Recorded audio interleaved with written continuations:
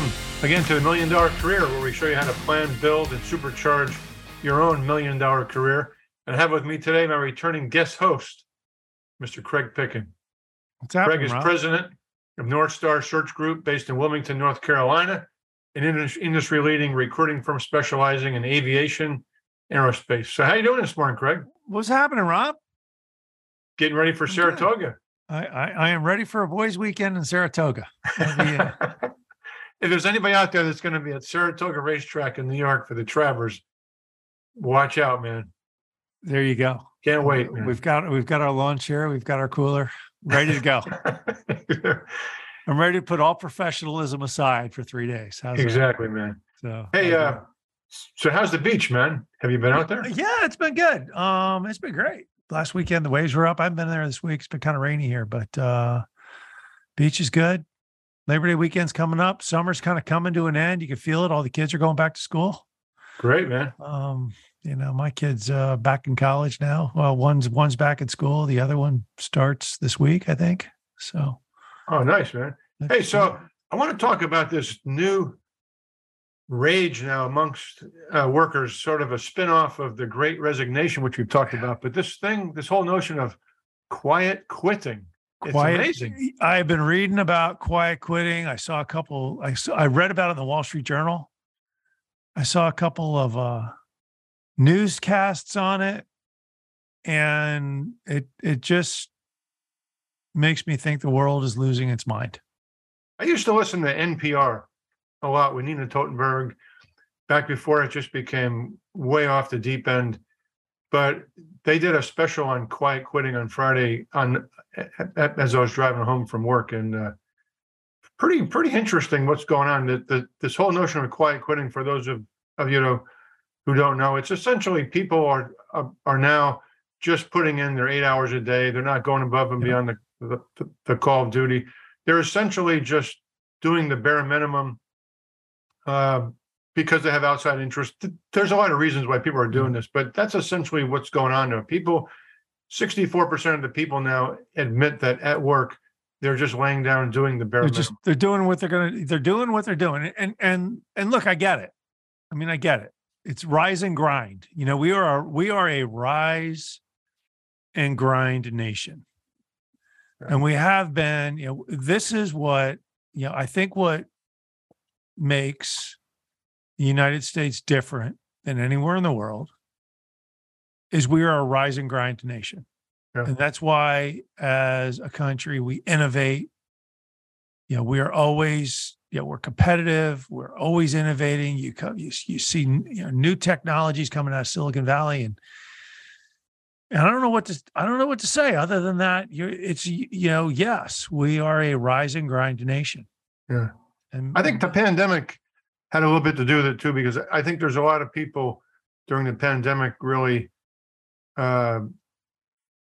took stock of themselves and their place in the world, both in the workplace and at home, and have really throttled it back and, are thinking now more of work-family balance, and they have people that they lost to COVID or got very sick. So it just gives people a whole different perspective. So I can definitely see some of the causes of it. Absolutely. People are like, hey, look, I don't want to be a stranger to my kids. I get it.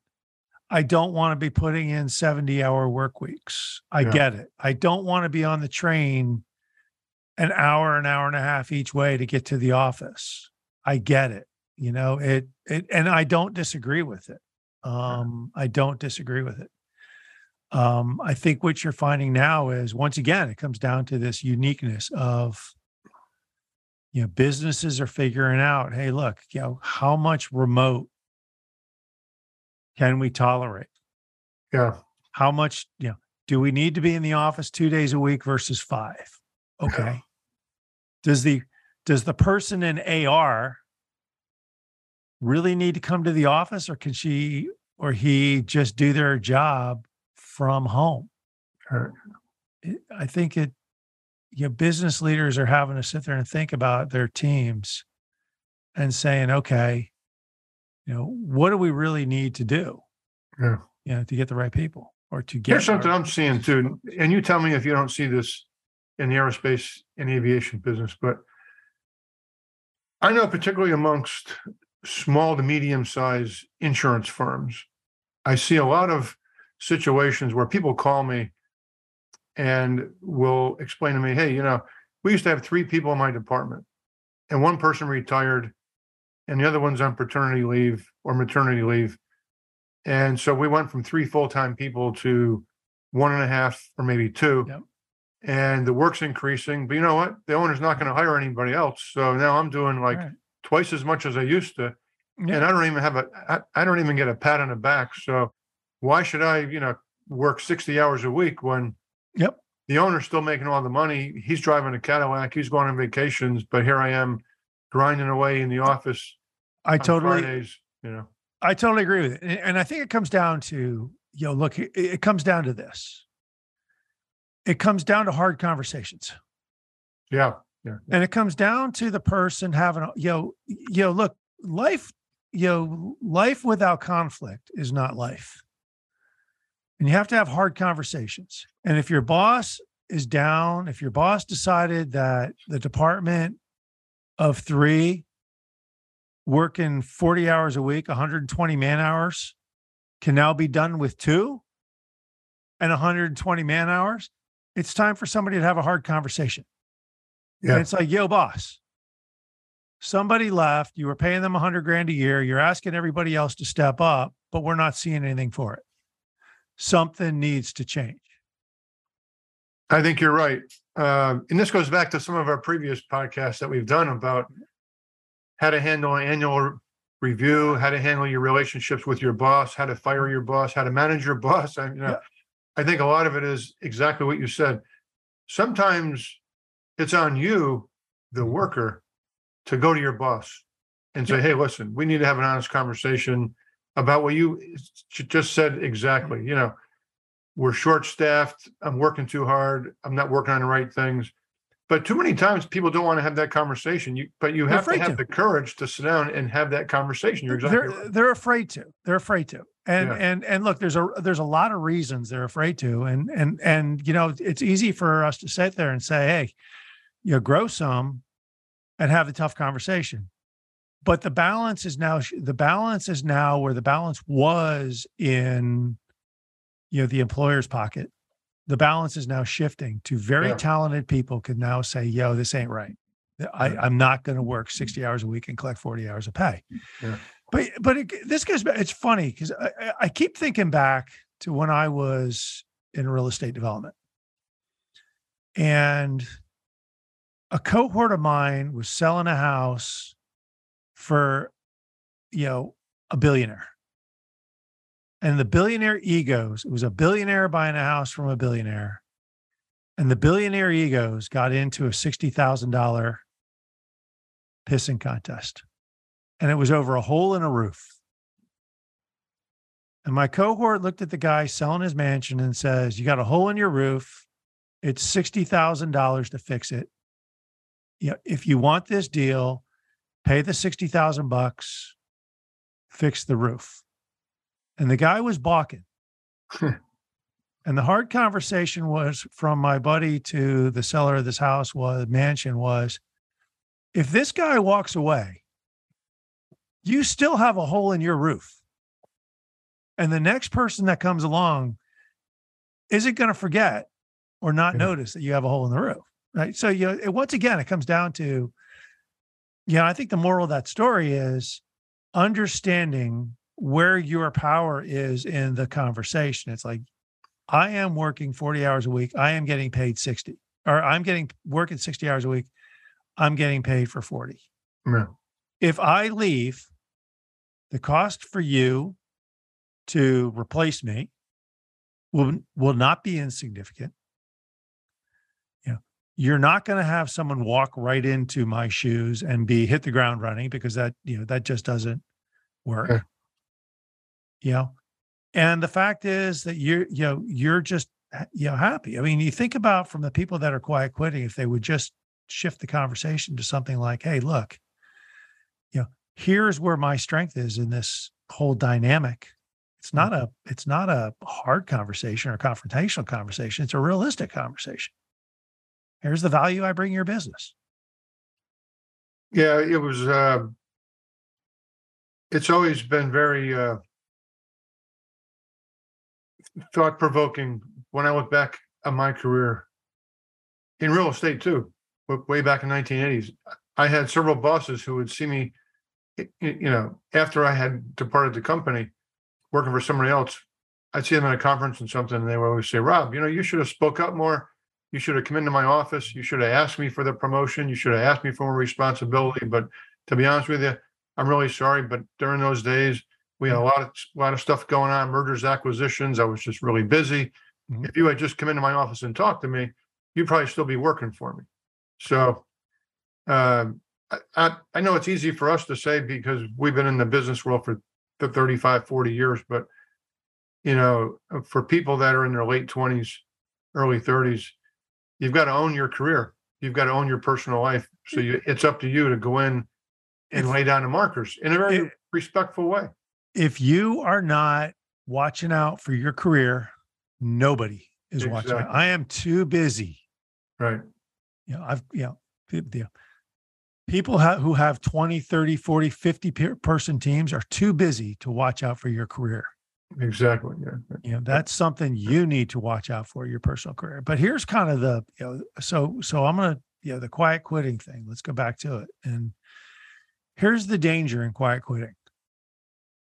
The clock doesn't stop.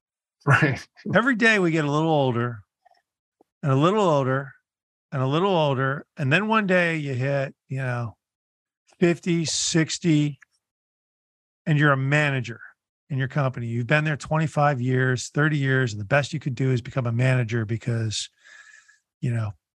that's what you aspired to be. Yeah. Well, over the years, they started you at $100,000, and then you got your 3% merit raises. And then one day the company wakes up and says, this person we're paying $200,000 to be a manager can be replaced by a 30-year-old. Right. I mean, time is your best asset, but it's also your worst enemy. You Time don't is want to your waste time. Well, I think it comes down to, the realistic expectations. I remember in the Great Recession, that's where it affected older workers the most.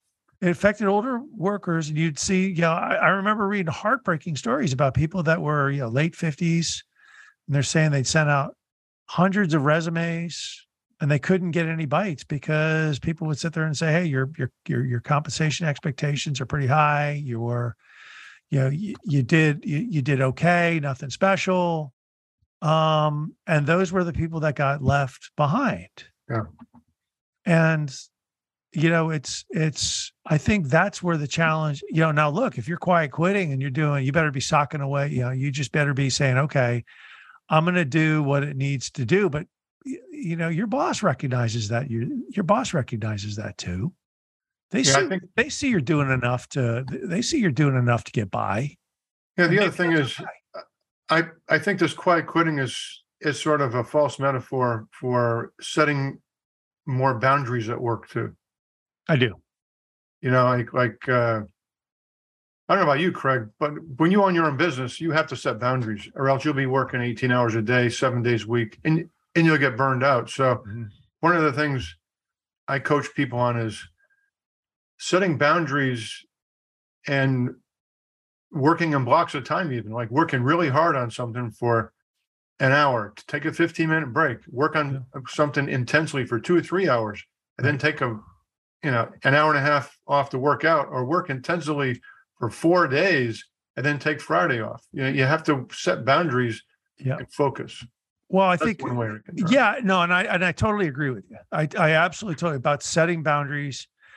And this is this is where we change the rise and grind to, I will rise and grind to a point, but everything has limits. And look, this is probably, my wife and I talk about this a lot. When our kid, I've got twins, Rob, and Riley and Maddie, and they were premature. And when they were infants, we brought them home from the hospital. And we got them out of the NICU, and it was pure hell.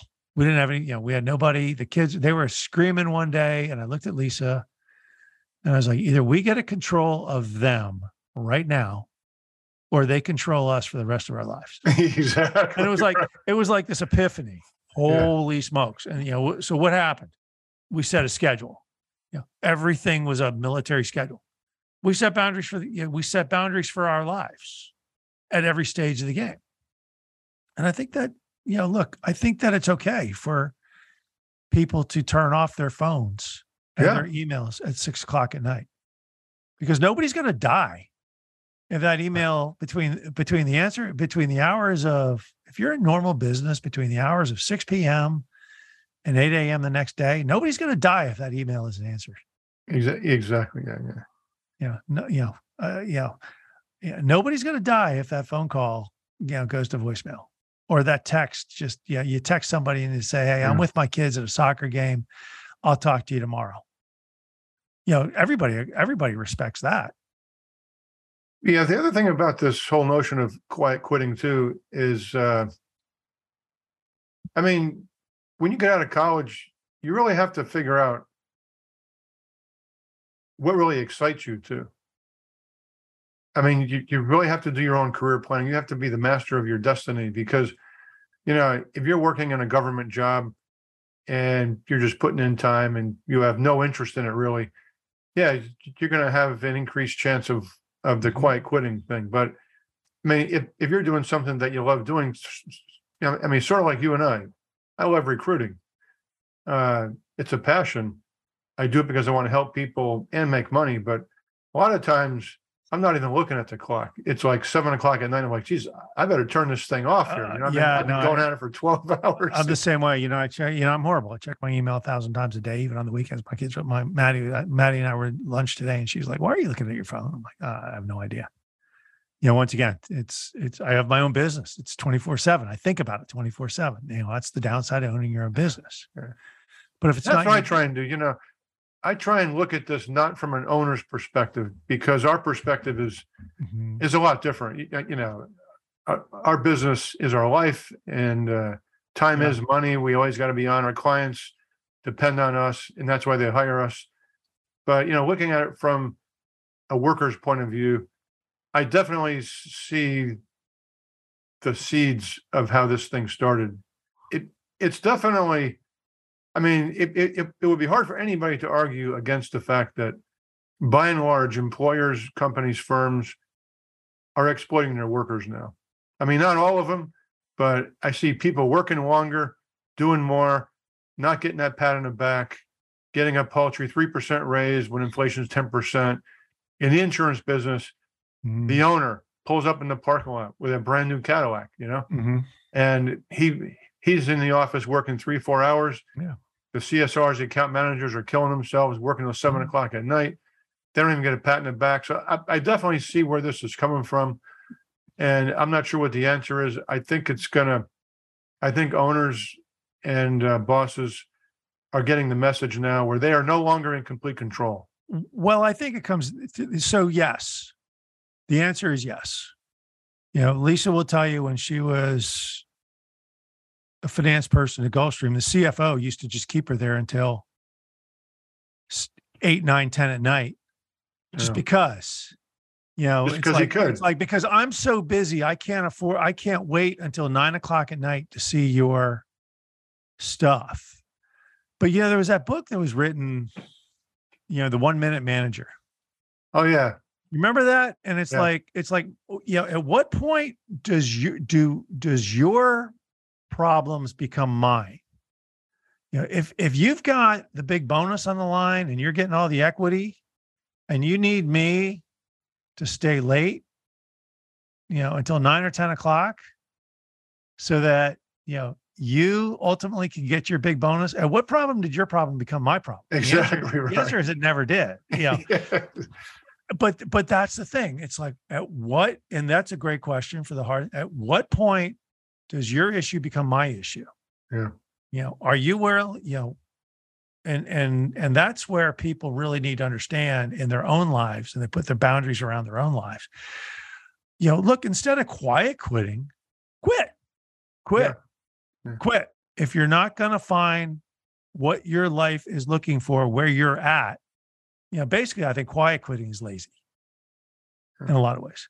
It's intellectually dishonest too. It's intellectually dishonest. But what I think it is that if you're not happy with your surroundings, your current environment, change your environment. Well, it goes back to a common theme in a lot of our podcasts, and that's extreme ownership. Mm-hmm. You know, you've got to own your career. And like you said, if you're not happy with your career, if you find yourself kicking back and relaxing, not doing the extra, not going the extra yard, then there's a problem. You got to figure out what that problem is. Right. And then I think it's up to you to have the courage to go to your boss and try and work it out. Just don't quit, or just don't quietly quit.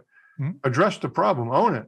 Right. And then it may be that this is not the right place for you to be working. In that case, move on. Good friend of mine, Pete Gold, retired Green Beret, one of my best friends.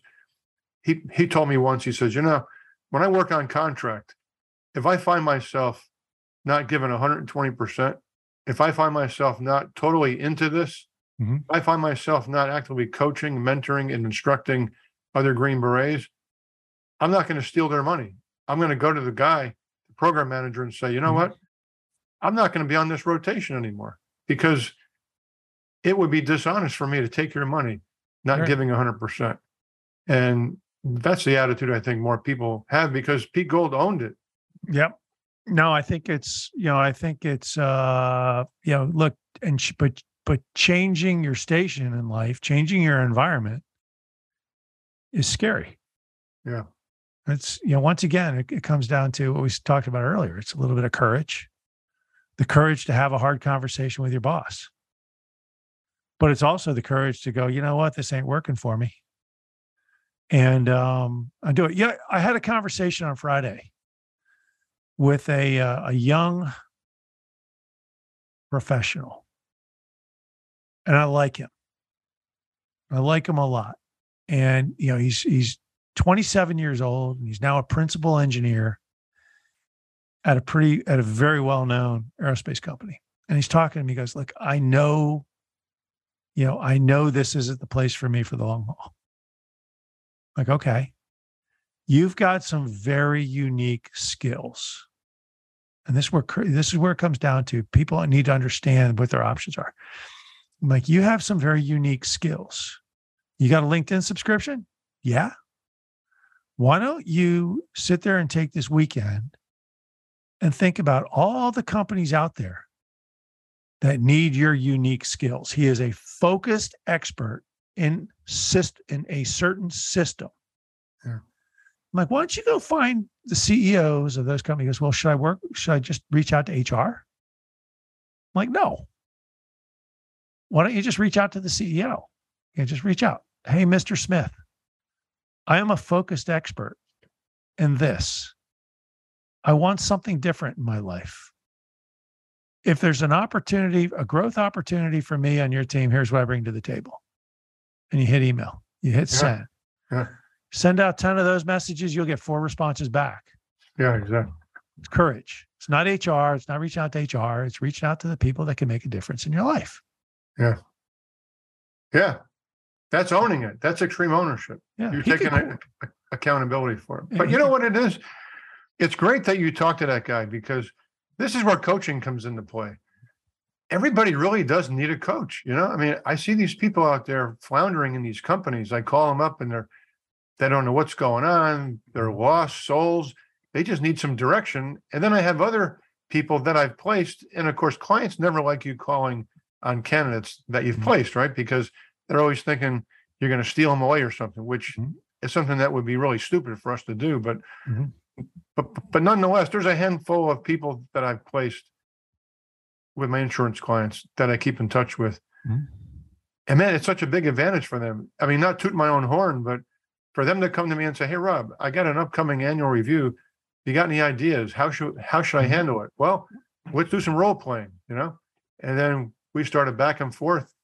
And after 30 minutes or so, the individual's like, wow, I have a whole new perspective on how to talk to my boss now. And they will go in there and get just about everything they want. And if they don't get something, they'll ask for something, how to negotiate with your boss. You ask for a raise, he doesn't give you the raise, you don't get the 10%.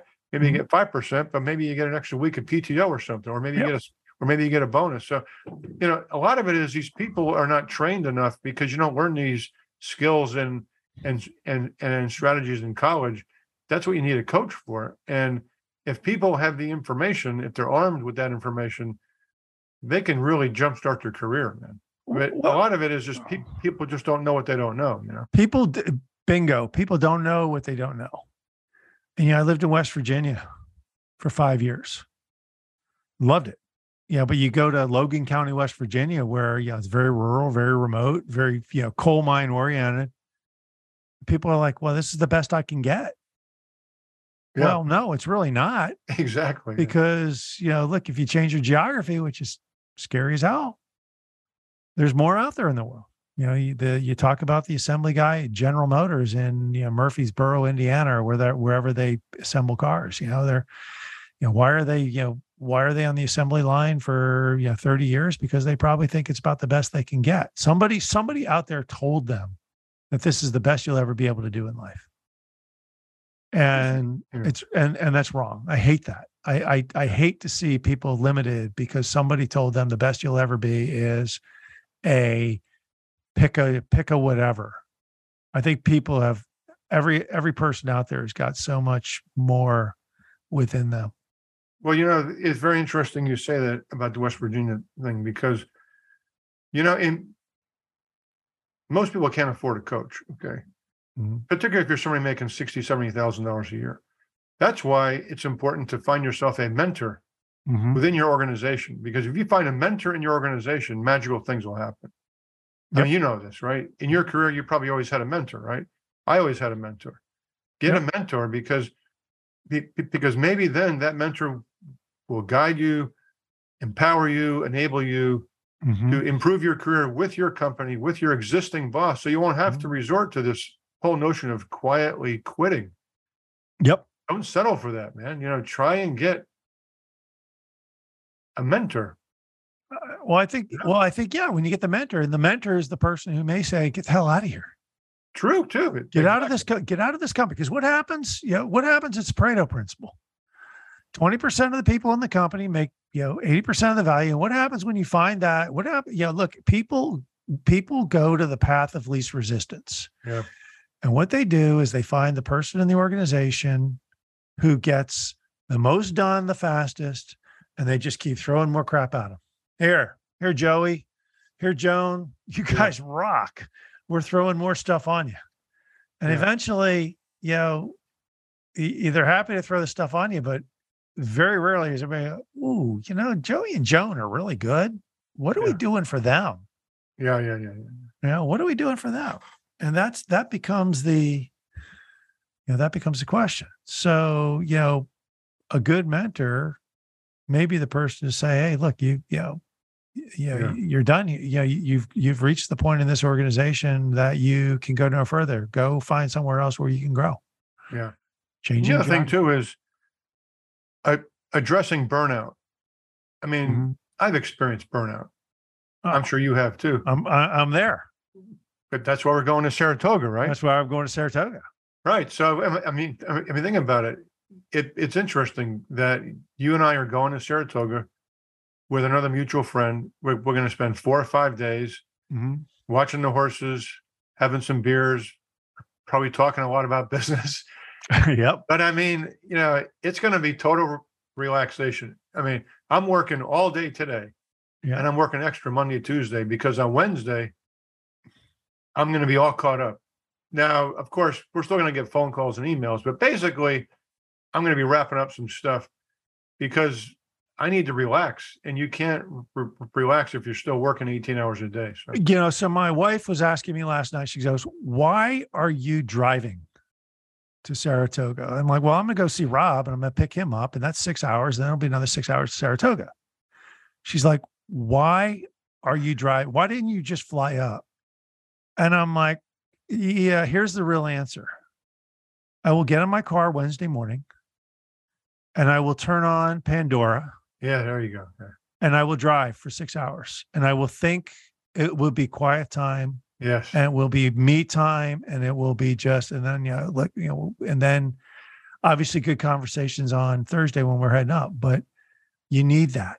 Yes, exactly. The and look, the boundaries of the quiet quitting is not just the job. Right. Exactly. Job, it's family, it's kids. Exactly. It's soccer practice. It's I got to go to Costco. I got to do it, and it's like I got to get the grass cut. And it's every minute of every day. People are like, I just need some time. But the right answer is not just throwing up your hands and going, hey, I'm at this job where I really have no control, or I feel like I have no control. The real answer is, hey, look, set boundaries for your life where, you can get a mutual benefit. Your employer, if you set a boundary with your employer, I think they'll respect it. But you gotta set the conversation. You gotta have the conversation. I think you hit the nail on the head, Craig. Setting boundaries is the alternative to just quietly quitting. So, So how do people get a hold of you, Craig, anyways? Well, don't get a hold of me this week. 910-231-4037 is a phone. It's Craig at northstaresg.com. You're on LinkedIn too, right? I'm all over LinkedIn. Just follow me. Send me a LinkedIn request. I'll accept it. Good, man. Well, and it's all good. Yeah, I appreciate your feedback on this topic, quietly quitting. But I'm not going to be quietly quitting anytime soon, and particularly over the next few days, because I'm going to get everything finished, so you and I and everyone else can have a good trip. So until Wednesday night, man, have a good rest of the week. You do the same. Be safe. See you in a couple of days. Thanks, man. I hope you enjoyed the latest edition of the Aerospace Executive Podcast. You can reach out to me directly, Craig at northstaresg.com, or check us out at www.northstaresg.com. You can subscribe to this podcast on iTunes, Stitcher, Podbean, or on YouTube. Just do a search for Aerospace Executive Podcast. Thanks again. I'm Craig Piven.